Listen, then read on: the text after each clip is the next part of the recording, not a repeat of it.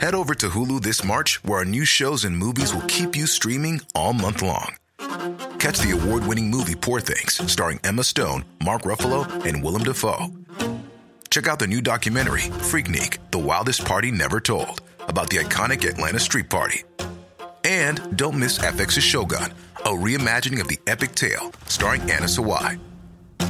So, what are you waiting for? Go stream something new on Hulu. Hi, I'm Maeve Marsden, and you're listening to Queer Stories, the podcast for the monthly LGBTQIA storytelling night I host and program. This week's story was part of a special event where I invited pairs of queers to share a tale together. Lovers, family, couples, friends. Queer Stories 2x2, celebrating all forms of queer love. Next up, theatre producer Lisa Freshwater and her partner, landscape gardener and trans activist AJ Brown.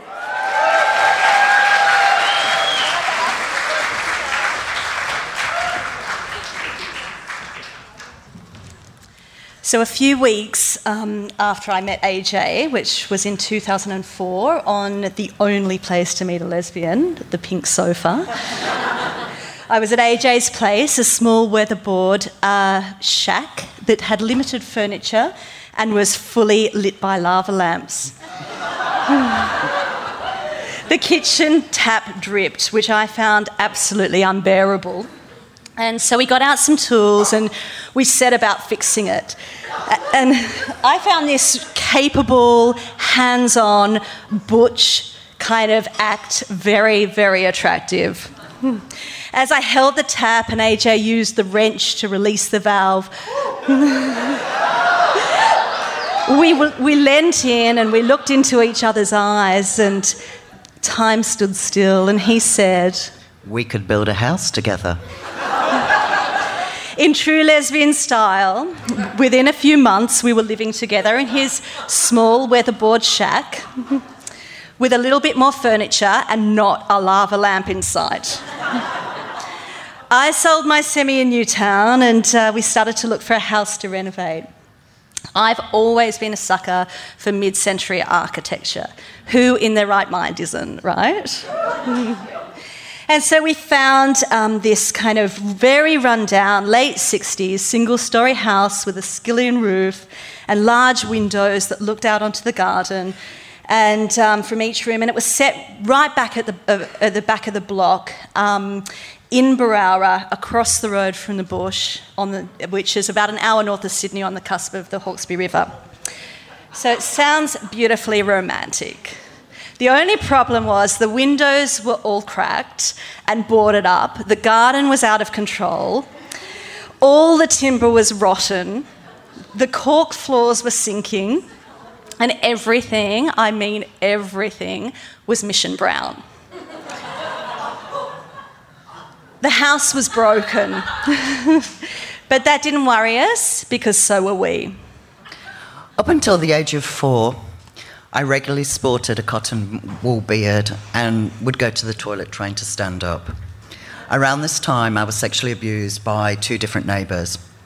I found solace in a fantasy world of action men, of heroes like Errol Flynn and Johnny Weissmuller and Sean Connery, who kind of, looking back now, were all ladies' men. Now, Elvis and I had a special bond. I would fantasise that I was Elvis in a hospital bed and that the nurses would give me a sponge bath and kiss me all over. Nothing's changed.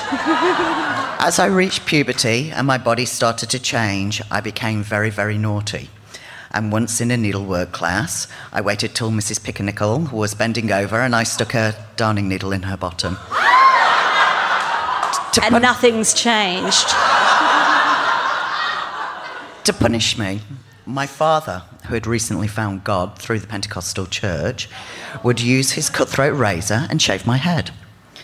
I was made to go to my conservative grammar school with a buzz cut. This was absolutely meant to humiliate me. But the irony was, I loved it.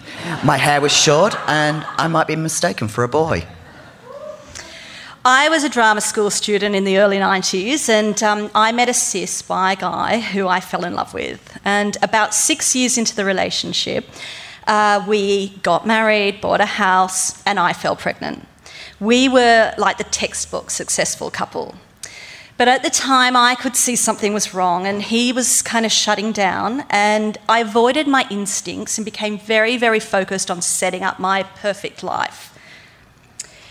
He had a well-paying job, we'd had a substantial inheritance, and I could focus on creating theatre and nurturing the child that I was carrying. Life was pretty perfect until one night when I was 6 months pregnant and he didn't come home. It's interesting when a loved one goes missing. People around you are frustrated. They want you to do something. They want you to look. They want to know what happened. But in my gut, I knew he was gone. This was confirmed when I discovered that he'd cleaned out our bank accounts, taken the car, and $30,000 was missing from the safe at work. When I arrived in Australia in 1989, I met my first lesbian partner. I loved her like you love your first, and would do anything she said. She introduced me to the sex industry, and I happily followed. I fucked, and she took the money. I started using speed and ecstasy. I became a fantasy mistress who wore leather and latex. And when I dressed like this, I always felt like I was in drag. By the time I was in my early 30s, I was hollow, and this body had become a carcass, and that I'd exchanged for money. When I met Lisa, I'd already made the decision to change things and had started studying horticulture and landscape construction at TAFE. I was still hooking for money, and I told her about my lifestyle within the first couple of dates. My trust in people was completely exhausted, but I thought if he's going to be so transparent, knowing this could easily be a deal breaker for me, well, maybe he was the person that I could trust. We settled into our Barara house, my 2.5-year-old son, AJ's 2 dogs and 4 cats. And we became a family. And this became our healing project, which we worked on for the next 10 years. We weren't the only gays in the village, but we were pretty close to it. I ripped the house apart and I put it back together again. Our house and our life had a new foundation. Lisa made me paint the house 3 times in different shades of charcoal until she finally settled on black. She's very specific about colour. Even our sex toys are colour matching. 2 years ago, AJ announced that he wasn't going to die in this old woman's body, and he was going to medically transition. I started hormones, had my breasts removed, and I invested in a vacuum pump for my ever-growing member. This was the best decision of his life. But I was no longer part of the LGBTQI community. I kind of was feeling like my identity had been erased. I was becoming a suburban housewife with a teenage son, a 4-wheel drive, living in the suburbs with a husband. And she hated it. So we sold our house, we moved back to Newtown, and we now have the most wonderful life and beautiful group of queer friends. And now we finally feel like we're home. We're home.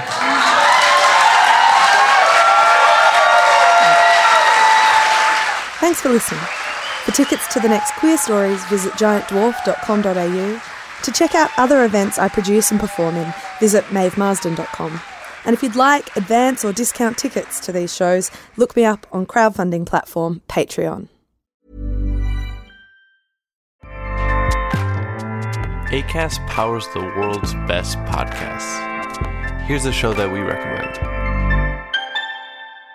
Hi, I'm Dori Shafrir, and along with Kate Spencer, I host Forever 35, a podcast about the things we do to take care of ourselves.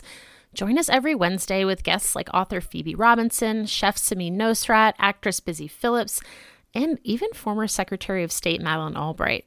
On Mondays and Fridays, we have mini episodes where we answer listeners' questions on everyday problems like how useful a butt mask really is, how to deal with a petty friend, or how to relax after a long day. So join us Monday, Wednesday, and Friday on Forever 35, where we're not experts, but we are two friends who like to talk a lot about serums. Acast helps creators launch, grow, and monetize their podcasts everywhere. Acast.com.